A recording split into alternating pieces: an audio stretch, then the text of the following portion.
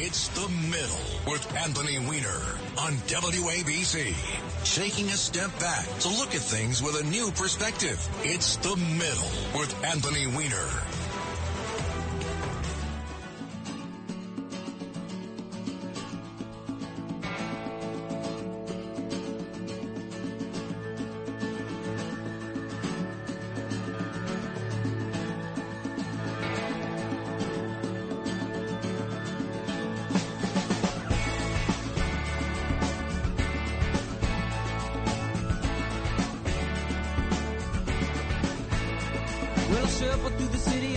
And good afternoon, I'm Anthony Weiner, and thank you for meeting me in the middle, an hour every Saturday at 2, when we take some steps away from the hot takes of the far left and the far right, and we try to bring some context to the news of the week, or maybe a subject that hasn't found its way into the middle of the conversation enough. A beautiful day here in Midtown Manhattan. Talk Radio 77 WABC, the most powerful radio station in the nation. We've got the veritable A-team here on Super Sunday. We've got Diego on the board, Kevin running air traffic control. We even got Matt doing the phones. If you'd like to get in on the queue, 800-848-WABC, 800-848-9222. Plenty of ways you can listen to us on a good old-fashioned terrestrial radio. You can stream it.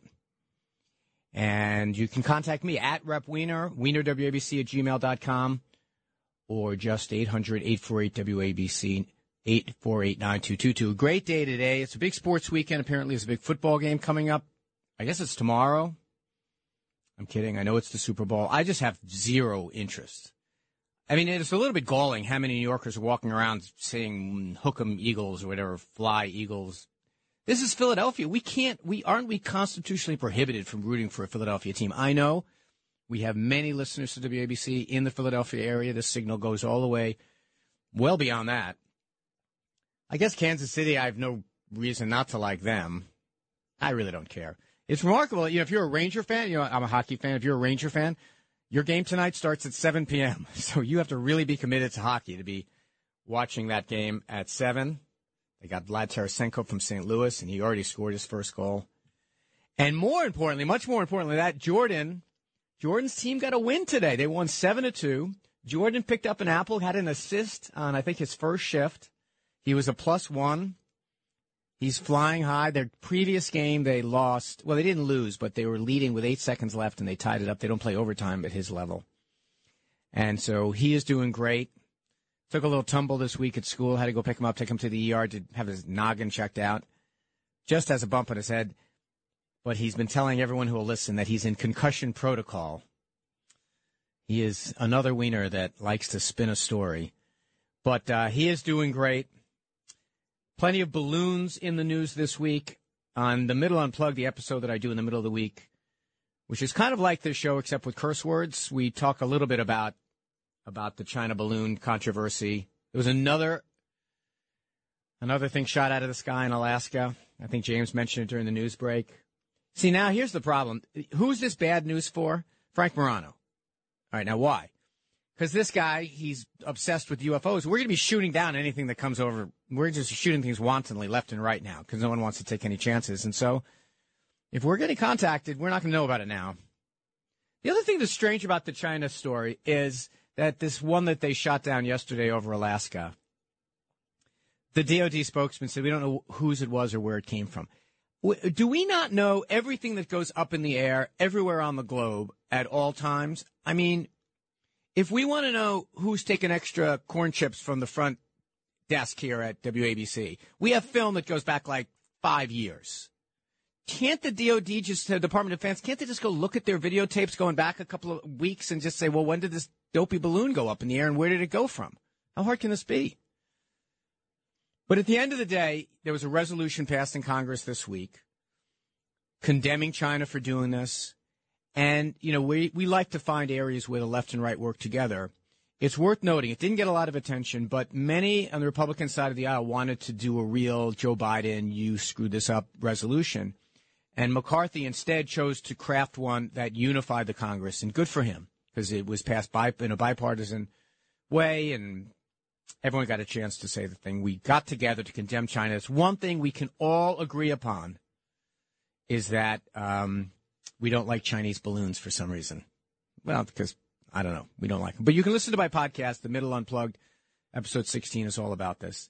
The new Republican House is off to a little bit of a bumpy start, I got to tell you. I kind of predicted this. They had their Twitter hearings, and I warned you. That testimony from a whole bunch of people. And basically the testimony was that we're a private company who are figuring out what to put on, what we shouldn't, what to take on, what to take off. It's complicated. We heard that people are constantly complaining that their stuff was on, was not on.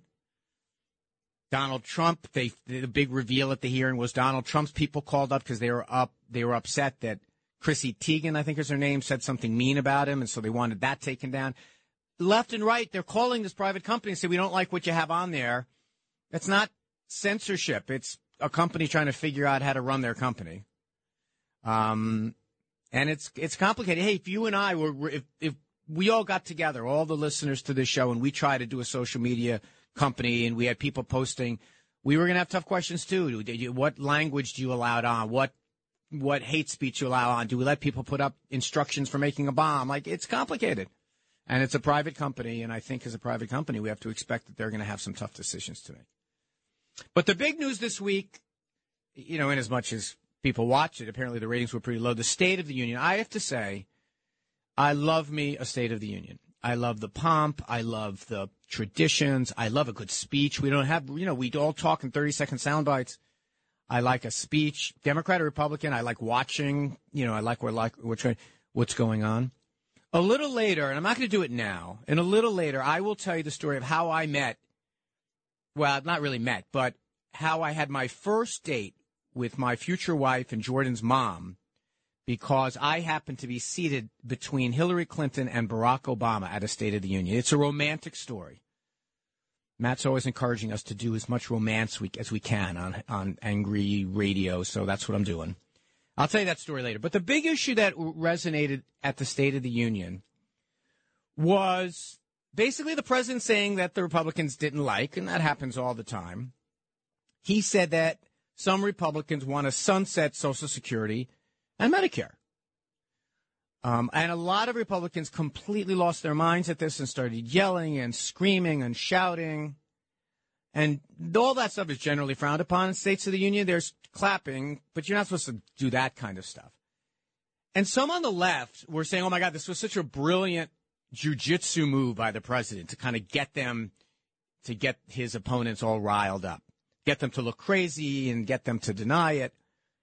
And on the right, they're all howling that the president lies. The president lies. And, lie used to be a word that we didn't use much in politics. To accuse the other person of a lie used to be you didn't really do that. Now it's all the time. But let's take a listen, if we're ready. Let's take a listen to what the president actually said. Some of my Republican friends want to take the economy hostage. I get it, unless I agree to their economic plans. All of you at home should know what those plans are. Instead of making the wealthy pay their fair share, some Republicans want Medicare and Social Security to sunset. I'm not saying it's a majority. Let me give you, anybody who doubts it, contact my office. I'll give you a copy of the proposal. That means Congress doesn't vote. Well, I'm glad to see you. No, I tell you, I enjoy conversion. That's a funny line for a Catholic guy. Well, so you notice he was very careful with what he said. He said sunset. That was in his prepared remarks. And he said some Republicans, even before they went really bad, he already had that in there. So he knew it was going to get a reaction. But the fact that it became the story that came out of the State of the Union, I think it was good for him and not great for his opponents. But there is this question of whether that is factually true. And it kind of, I'm going to try to give it to you straight. It is true, and you don't have to take it just from me.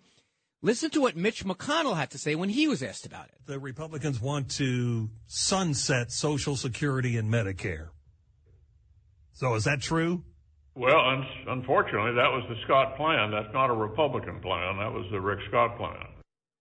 So that's right. That's the Rick Scott. Rick Scott, for those of you who don't recall, he's the senator from Florida who was the head of the Republican Senatorial Campaign Committee. He obviously didn't do a great job at that. And so, you know, a little bit of the backstory. He also challenged Mitch McConnell for the leadership. He put in his proposal that the whole Senate Campaign Committee basically sunset every law, including Social Security, including Medicare, meaning every year it's not, you can't rely upon it to be there. You have to hope that Congress passes it. And to be honest, it is not that far out there a position for many Republicans. A lot of Republicans have this position. Rick Scott had it. Mike Pence talked about it. Mike Lee of Utah, he was around all week because he was one of the ones that was shown on camera saying that's not true. He's even gone as far as says, and there's a quote, "It will be my objective to phase out Social Security and pull it up by the roots and get rid of it." He said it. Ron Johnson of Wisconsin. George Bush said it back in the day. Even something called, I'm looking through, I know it's here, the Republican Study Committee, signed by 150 Republican members, Lindsey Graham. It's not that uncommon to say it by Republicans. That's kind of, you know, remember, Republicans were only about 50% of them supported the creation of Medicare to begin with. Only about 50% of them supported Social Security to begin with. You know, a lot of them think it's socialism or whatnot. So that when they reacted the way they did, they were reacting because, frankly, like Mitch McConnell said in that cut, it's not the position of the party. But it kind of reminds me how Republicans would always say Democrats want to defund the police when there's actually like 5 Democrats who've actually said that, but they hang it around the party. That's politics. You take unpopular things that your opponents have to say, and you hang it around your opponent's neck. And so that, you know, you should stop whining about it so much. I mean, I was a little bit surprised that the Republicans seemed to think it was good. And you can tell McCarthy from the rostrum, you can see him trying to calm everyone down because I think he saw the handwriting on the wall that this wasn't a very good look. So that's what happened this week. Let's get to some numbers of the week. One number is, well, actually, you know what? While we're talking about the budget and while we're talking, you know, even if you, I mean, one of the reasons why Biden pointed it out is he wanted all the Republicans to agree we're not going to touch Social Security and Medicare. So here are some numbers. If you want to know what's in the budget, I'll make it easy for you. I am now going to tell you some of the big stuff that's in the budget. Medicare and Medicaid is 25% of the budget. That's health care. You know, you've heard me describe the budget as being, the federal government as being a health insurance company with a military, an insurance company with a military, because most of it is insurance. Health insurance, 25%. Social Security, that's income insurance, 21%. The Department of Defense, 13% of the federal budget. Veterans and retiree benefits, 7%. And interest on the debt is 7%. So those are some of the numbers.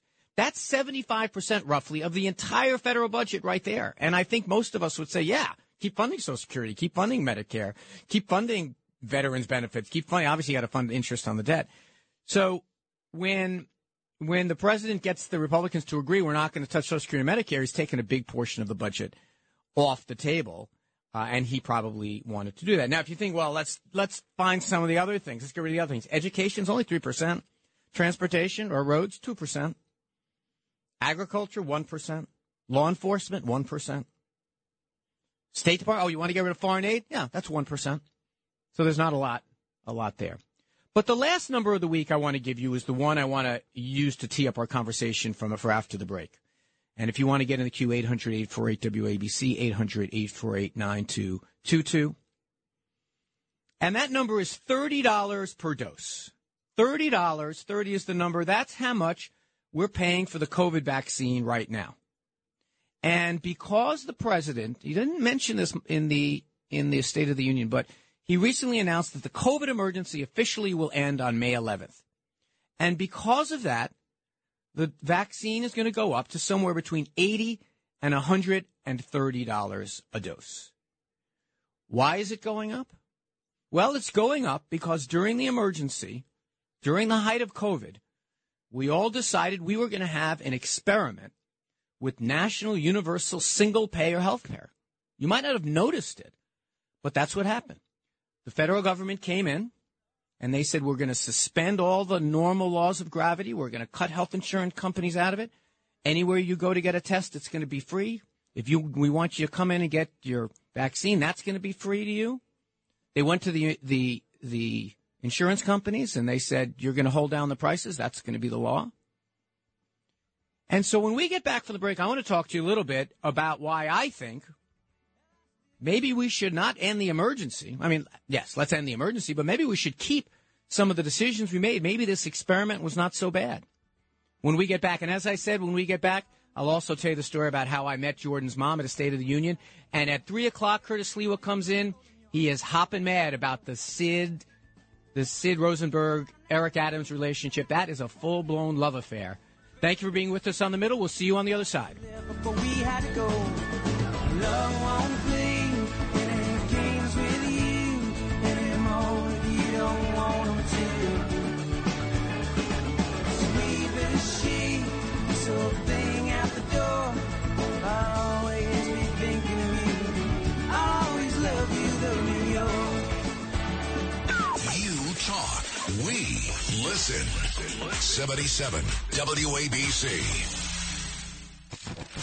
It's The Middle with Anthony Weiner. 77 WABC. 99 red balloons floating in the summer sky. Panic bells, it's red alert. There's something here from somewhere else. The war machine springs to life, opens up one eager eye, focusing in on the sky. The 99 red balloons go by. And welcome back to The Middle. I'm Anthony Weiner. That's Nina bringing us in 99 red balloons, originally in German, I think, 99 Luftballons. I got to tell you, I don't know why that song, I know Rob Astorino used it last week. I don't know why that song is not just blown up everywhere.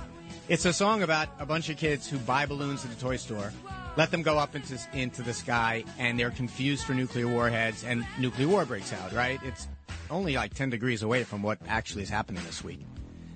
So welcome back to The Middle. We're talking a little bit about the federal budget. We're talking about the State of the Union, and something that I think should have been talked about more. 800-848-WABC, 800-848-9222. And I pointed out that last week, I think it was last week, maybe the week before, without much notice, President Biden announced that the COVID emergency was going to be lifted. Now, that COVID emergency had been in place almost exactly, it's January, so it had been exactly 3 years. Every 90 days it had to be renewed. It gave the federal government these emergency powers, including Title 42, by the way, that thing we've talked about for a while. And Congress was all ready. Democrats and Republicans alike were ready to say, let's end this emergency by law. He said, no, let's do it in a more orderly fashion. So he announced himself that he's not, just so it can be orderly done, unwind it. It's going to end officially on May 11th. Good. We agree that, frankly, the emergency part is over. Let's get back to normal. I think you should have mentioned that in the State of the Union. I think people would have been in a bipartisan way, clapped about that. But as I said, during that emergency, we basically, without much discussion, with a Republican president, we basically declared we were going to have a single-payer national health care plan, universal health care. Free tests, as I said, free vaccines, free treatments. It allowed states, nursing homes, and hospitals extra money to treat everyone. And if you went out of a plan, if you went out of network to get your care, it didn't matter. You were reimbursed like you were in plan. You can go to any doctor to be treated.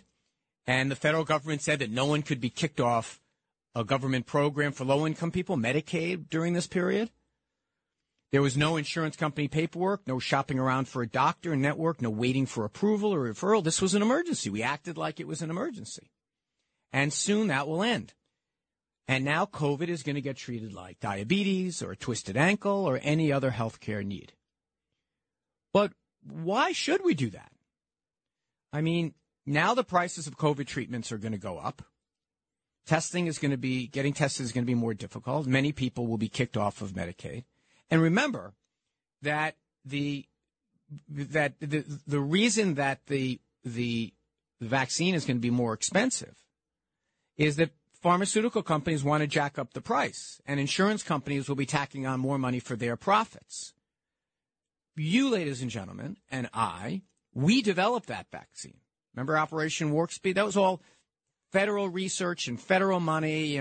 We went in there. We basically, nationalized is a strong word, but we worked with the pharmaceutical companies, pumped a lot of money. They made a bunch of money during this period. And now taxes are also going to go up because more people who are not insured are going to start to go into emergency rooms because they couldn't afford to pay or because they couldn't have insurance. What I'm asking is why not keep it the way it was during the pandemic all the time? When you need health care, you get it. What would be an analogy? Okay, all right, I've got one. Treat it like the fire department. If you, God forbid, have a fire in your house, whoever you are, wherever you work, the fire department's going to roll out and come put out the fire. Why? Because they're going to save your life. And also, you don't want the whole block burning down. You're going to save your neighbor probably too. And then we pay taxes and give taxes to the fire department so they can keep operating. Why isn't that the way we pay for health care? When you have a fire in your house, we don't call your boss and say, hey, give this person fire, protection insurance. How is it any different than when you're sick or when your child is sick? And especially in the case of something like COVID, because not only are you endangering the person that has it, you're endangering the person around them on the bus or around them at the workplace. I mean, we have this weird two-part system in our country. On one hand, we have a single-payer system. A single-payer refers to the idea that there's one organization, like Medicare, for example, or Medicaid, paying out for insurance. Not providing the health care, per se, but deciding how much we're going to pay and reimbursing doctors and nurses and hospitals and everything else. We have those people. We have those things. Medicare. To give you an idea, about 70 million people are on Medicare. That's if you're over 65. Then we have about 80 or 90 million people today who are on Medicaid. Those are for people who don't have jobs, or those people who don't make enough, or those people who are basically lower income people and their dependents and their children. Now, about 15 million are going to lose it now because of the end of the COVID emergency. And then we have about 150 million people who get it through their employer. Their employer says, okay, we're going to offer this insurance policy and you've got to be covered under it. Now, those standards went up because of Obamacare, but that's basically. So we have this kind of two systems going at once. One is a single-payer system and one is a system of private insurance. And what we did during the COVID emergency is we said, the private insurance thing we're not going to rely upon. It's too unreliable. So we're going to go to a system like Medicare for everybody. And why don't we have Medicare for everybody? We have it for people over 65 now. Why don't we have it for people over 55? And maybe a few years later, we make it people under 50. And then a few years after that, we make it people under 50. Now, people say, oh, because it's so expensive. It's so expensive. Yeah, healthcare is expensive. This isn't a question of whether healthcare is expensive. The question is, how do we make it so we make it as efficient as possible? I mentioned the COVID vaccine just now. Well, the COVID vaccine is going to go up in cost. Why? Because insurance companies are going to raise the price. Now, in Medicare, it's not going to go up. Because Medicare, they're going to negotiate for lower prices because they represent so many people. And they get, they to some degree get to decide what the reimbursement rates should be. Private insurance, why are we paying insurance companies to do anything? You know what the overhead is in Medicare? 1.4%.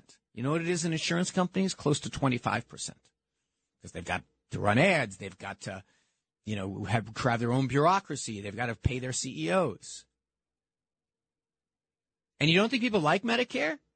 Well, you saw how the Republicans flipped out the idea that they were against it. People love their Medicare. It's not perfect, but it's. You ever been on an 800 number for an insurance company? So I guess the point I'm making is that, we have about half the country that has a form of single-payer health care. Medicare, Medicaid, the Indian Health Service, the VA. These are single-payer systems. And I'm saying, why not have that for all Americans? Let's keep the prices down for vaccines always. Let's keep your tests to make sure you're not sick free always. Because that keeps us all, the rest of us. That makes the rest of us more safe. Now, I advocated for this when Obamacare was passed. Because Obamacare, is not a single payer system. Obamacare is, we're going to give you money in the form of a subsidy to go out and buy insurance, and you're required to buy insurance. And then we're going to raise the standards for insurance. But a private insurance model. It's actually Mitt Romney's idea back in Massachusetts back in the day. It's a private insurance model. We doubled down on that. So this is not it's not what Biden signed. It's not, what Biden supported. It's not Obamacare. That's a different thing. Now, I think Obamacare has been a success. You notice nowhere in any Republican proposal nowadays is it to get rid of Obamacare, because it's brought down costs. Not in the real sense, it's reduced the rate of inflation in health insurance, and it's covered a bunch of people. Not everybody. There's still about 30 million people who are uninsured in this country. And by the way, you know who pays for the bills for the uninsured?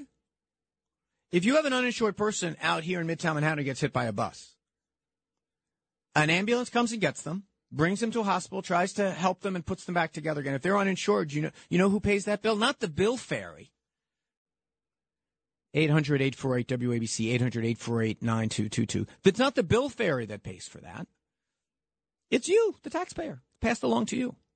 So it's not like you're saving a lot of money by having all these uninsured people. So this is my thing. This is what I wanted to have in the State of the Union. Now, Biden doesn't have the cojones to make this argument because it's a tough one to make. Oh, it's socialized medicine. No, Medicare is not socialized anything. It's just using the buying power that we have so many seniors and getting us all working together. Government-run health care. Not really. It's government-run reimbursement of health care. Still doctors, still nurses, same people. If you're not over 65, ask someone who is what they think about Medicare. They'll say it's not perfect, but it's pretty darn good. You have to go to the doctor I want, et cetera. So maybe that part of the COVID emergency we take as a lesson, because I didn't hear anybody screaming about socialized medicine during that time. I mean, that was a test that we passed. We being the people who support universal national health care for all Americans, for everyone. So that's what we're talking about today. When we get back, we'll take some calls about this and some other things about the State of the Union. And I will also tell the story. I've even got Matt Meany interested in it. I'm going to tell the story of how I met Jordan's mom, had our first date after the State of the Union 2007. And it features Barack Obama, Hillary Clinton, and the age of BlackBerries. We'll see you on the other side. This is The Middle.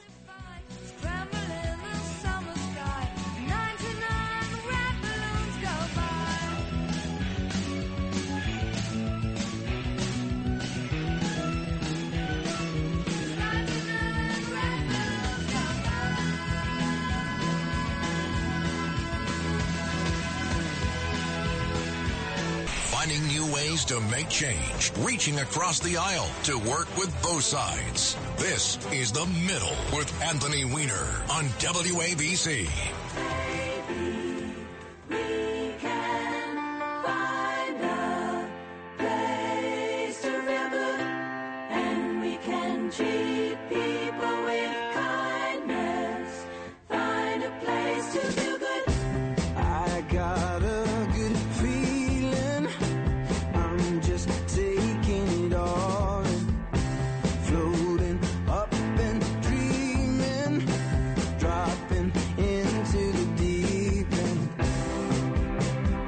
Welcome back to The Middle. Harry Styles urging us to show a little kindness.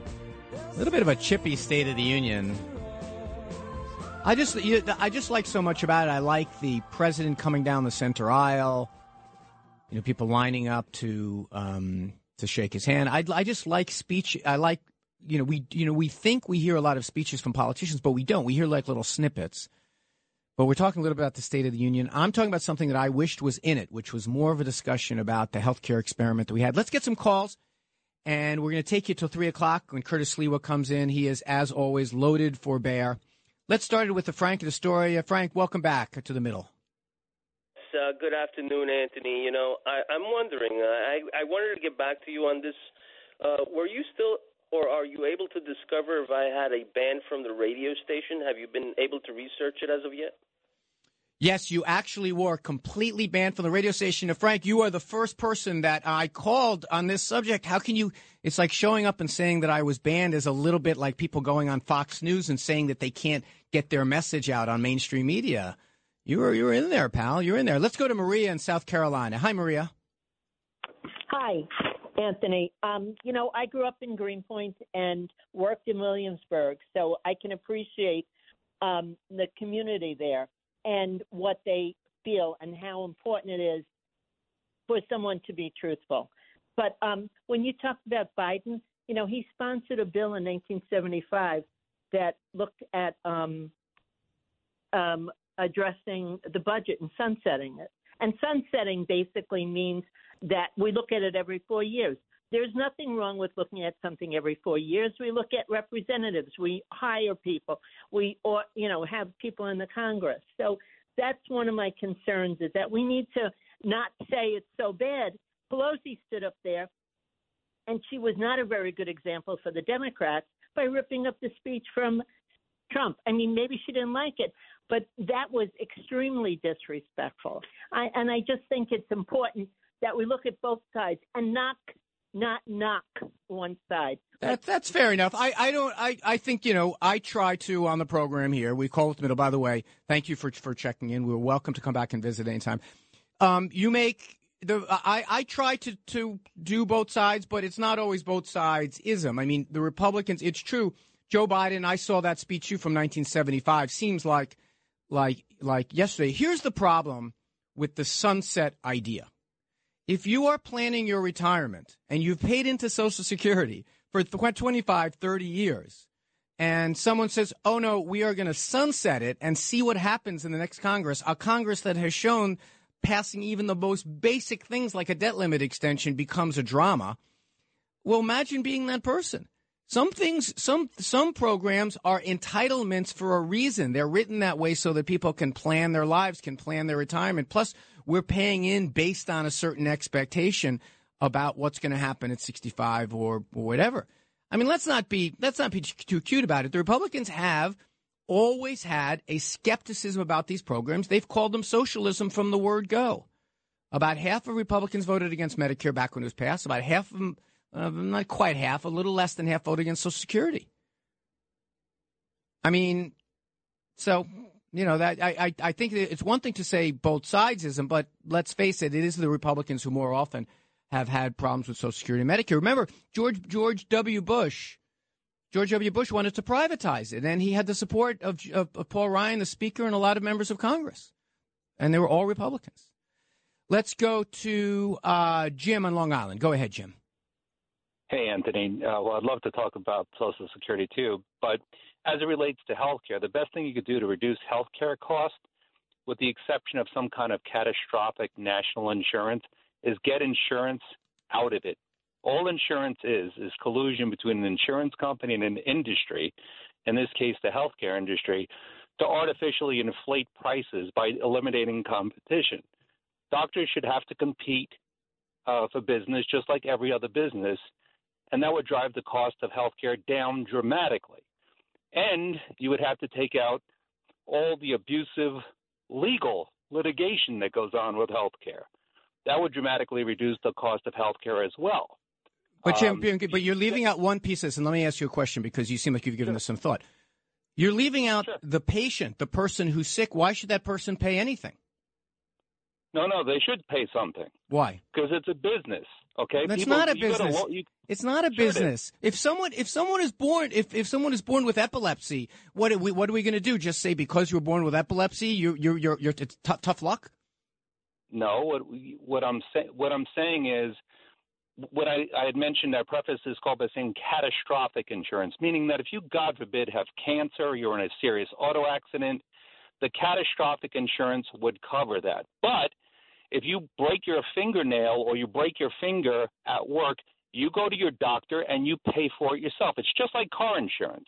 When you're in a car accident, you have car insurance to cover your medical costs for serious injuries. But if you break your nose or you have some kind of minor injury, you should absorb the cost of that. Or your car, for example, if you're in a car accident, if the car is totaled, you're covered for that. But if you have a little fender bender, you have a deductible. Well, I hear you. You pay for that. I hear you. So here's what, and Jim, I appreciate the call. But here's what Jim is making the argument. Jim is saying that someone should make a determination of what's a serious injury and what's not. We're going to take care of you under some circumstances, but some not. Let's go back to the fire department analogy. we're not going to come to small fires. We're only going to come to big fires. We're not going to come to things that in some neighborhoods, we're going to go in other neighborhoods. I mean, I just fundamentally want us to step back and say why we assume, because we've been indoctrinated with this idea, this is another arm of, this is capitalism, basically. It's a business. No. Some things are not businesses.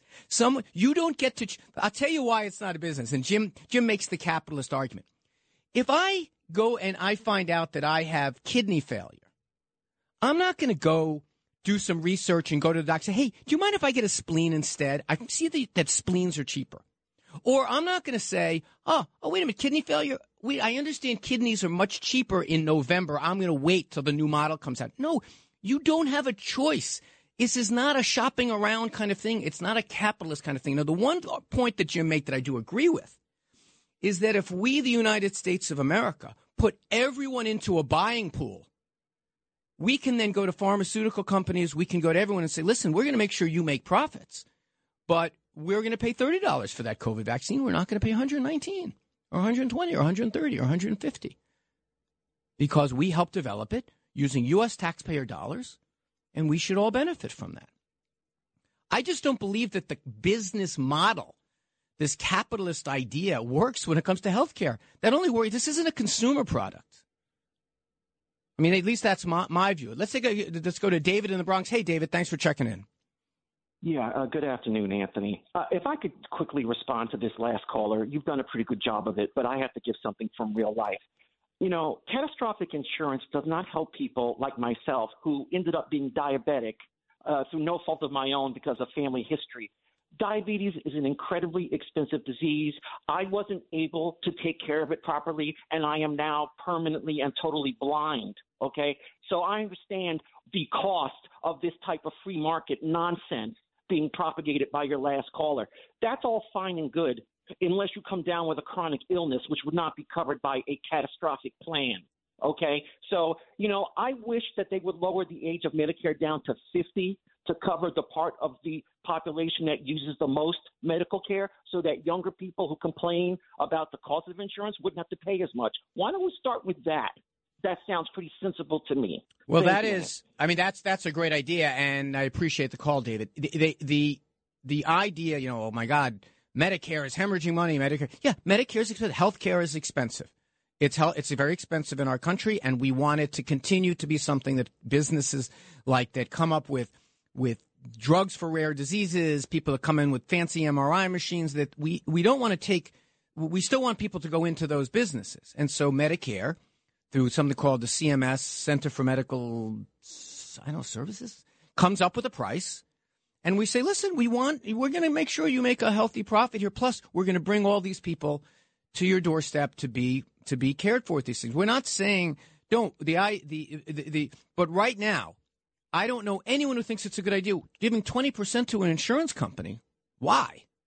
You ever go into a doctor's office and you look at how much personnel that they have to put, how much resource they have to put, all the paperwork they have to do for the different insurance companies? Why do that? Let's take the insurance companies out of it. They're adding nothing. They're not taking care of a single patient. They're not giving you a single checkup. They're not giving you a single shot. They're just an insurance company. There's a company. They're there to make profits. Why is that good? Let's put that money into coming up with cure for diseases and taking care of more people. And I just want to reiterate something for all the people who say, well, just have catastrophic coverage or don't have this. If right now someone gets hit by a bus who's uninsured, we pay. It's not like we're not paying. It's just how do we do it the most efficient way possible? That's the only question here, is how we pay the most efficient way possible.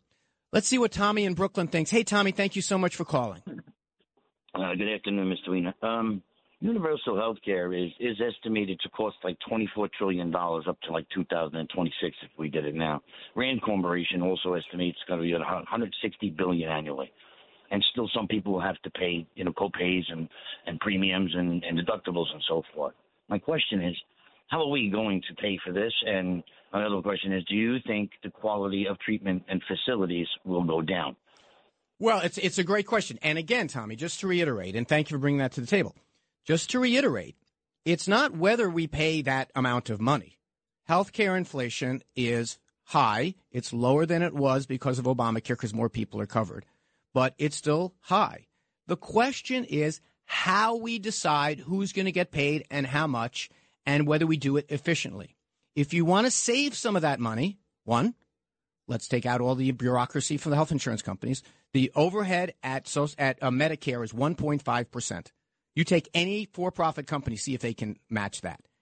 Two, I'm not saying you don't have some co-payments, because I do think you do want to discourage people from walking into the doctor's office for no reason at all, but it should be a small amount. A third thing is that, you know, it should be not up to your local company or your business to have to deal with health insurance. But why is that? It's like 30% of the cost of an automobile is health insurance benefits for the workers. Why do we think that Chevrolet is good at making that decision or Joe's Bakery is good at that decision? And why do you think that they should have to administer all that paperwork? It just doesn't make a lot of sense. And we have a real life side-by-side comparison that we can use right now.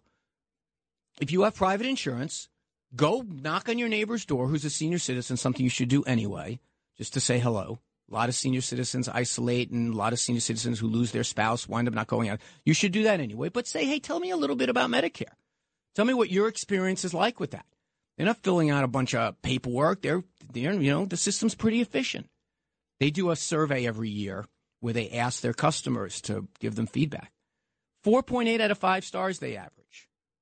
Pretty good. My insurance company's the house of pain. So it's not whether or not we spend money on health care. That's not the issue. The issue is whether, one, we save money where we can by getting rid of health insurance overheads. And we also just got done with a test during COVID. You could go like in any place you wanted, basically. There are these pop-ups all over the place. And go get a test to make sure that you don't have COVID. That's good for the person who's getting tested, and it's good for the person who lives next door to them or is in the workplace. It keeps them both healthier.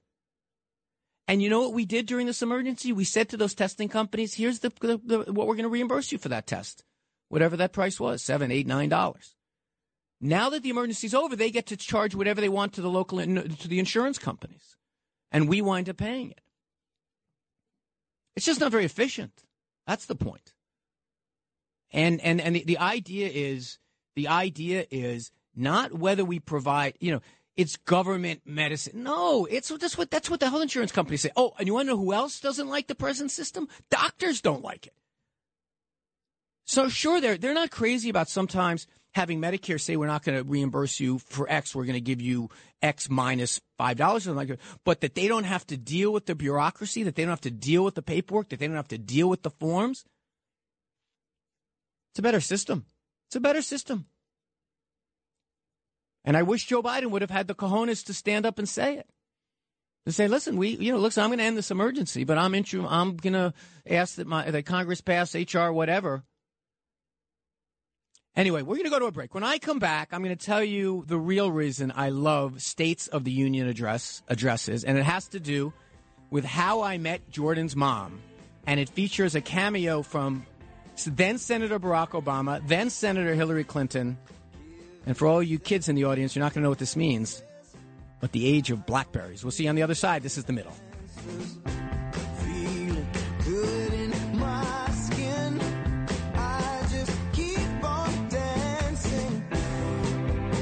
This is The Middle with Anthony Weiner, 77 WABC.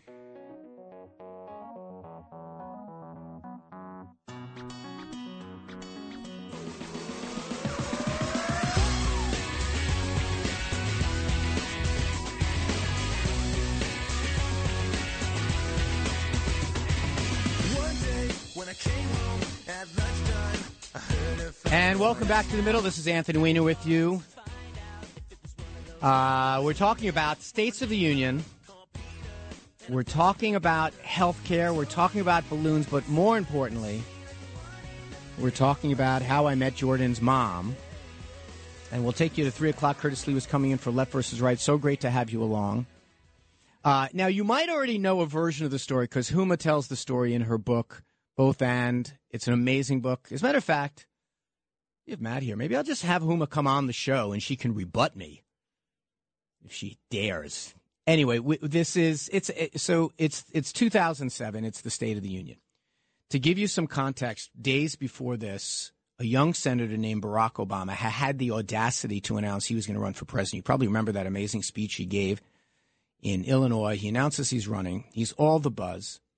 And the State of the Union, you know, because you just watch it and you've seen it before, you know, the senators all sit together towards the front of the chamber and the House members take the rest of the seats. And the way they do that is that members show up very early for States of the Union and try to get good seats and sometimes have to sit there for hours. There's a congressman called Elliot Engel in the Bronx. Many of you were represented by him. He would come like a day early with a sandwich and a bottle of water, and he would just to be on the aisle so he can shake the president's hand, whoever the president might be. But I, being who I am, I game the system. I figured out a way to do this, and that is what would happen is just before the president arrives, they took all these seats that were held for the senators at the very front. The senators would come from their places on the east side of the Capitol, walk as a group, and they would file in down that center aisle and fill in the seats that had been reserved for them. And so I figured out, and this is 2007, I figured out that if I just kind of linger around the door, I'm a member of Congress, I'm allowed to be on the floor. If I linger and I just fold myself in with that group of senators, I'd have a seat every time. I didn't have to wait for anybody, and I had a great seat. So 2007, I'm doing this, and I do my plan perfectly, and the senators come across, and I just kind of fold in, and I fold in right behind Hillary Rodham Clinton, the junior senator from New York. And I follow her in, and I'm chatting with her the whole way. With Hillary, not obviously on the floor, but kind of in the background as she always was this exotic and beautiful Huma Abedin, who is kind of famous in this kind of, you know, low-key kind of way for being, you know, the power behind this incredibly poised, competent, exotic person on Capitol Hill with a bunch of schlubby people like me. So we walk in and we sit down, and because of the way the rows get filled in, and if you go to church, you kind of know, like, you know, if you're 9 people away from one another, you actually wind up sitting right front and back from one another. Just below us, in the row just in front of us, was Barack Obama sitting next to Edward Kennedy, and now I'm sitting just behind them, and it's me and Hillary. And that photograph, that picture, that square was all anyone was looking at all night. So this is before smartphones. We had BlackBerrys that you can email back and forth with, and Huma denies saying this, but she emailed something like, take care, you know, keep an eye on our girl there, you know. They were both very awkward with one another, and so Hillary was eager to engage in conversation with me, but what she said when she got there, she knew me a little bit. She knew me to be a bit of a smart aleck. She says, listen, no talking, no joking. You stand up when I stand up. You sit down when I sit down. Because I tell you, in the State of the Union, you stand a certain time. I said, but she seemed eager to kind of engage with me so she can avoid engaging with Senator Obama. It was like a real tension convention. And Huma tells the story that they were having a big debate internally at Senator Clinton's office, who was the presumptive nominee in 2008, without a doubt. They were having when to make the announcement, and they were trying to figure out when to do it before or after the State of the Union, and then, boom, Barack Obama jumped in and did it first, got enormous amount of wind at his sails. So there was a good deal of tension there. And so this picture, me, Hillary, I had nothing to do with the picture. The picture was of Hillary and Barack Obama, but I'm right there with her.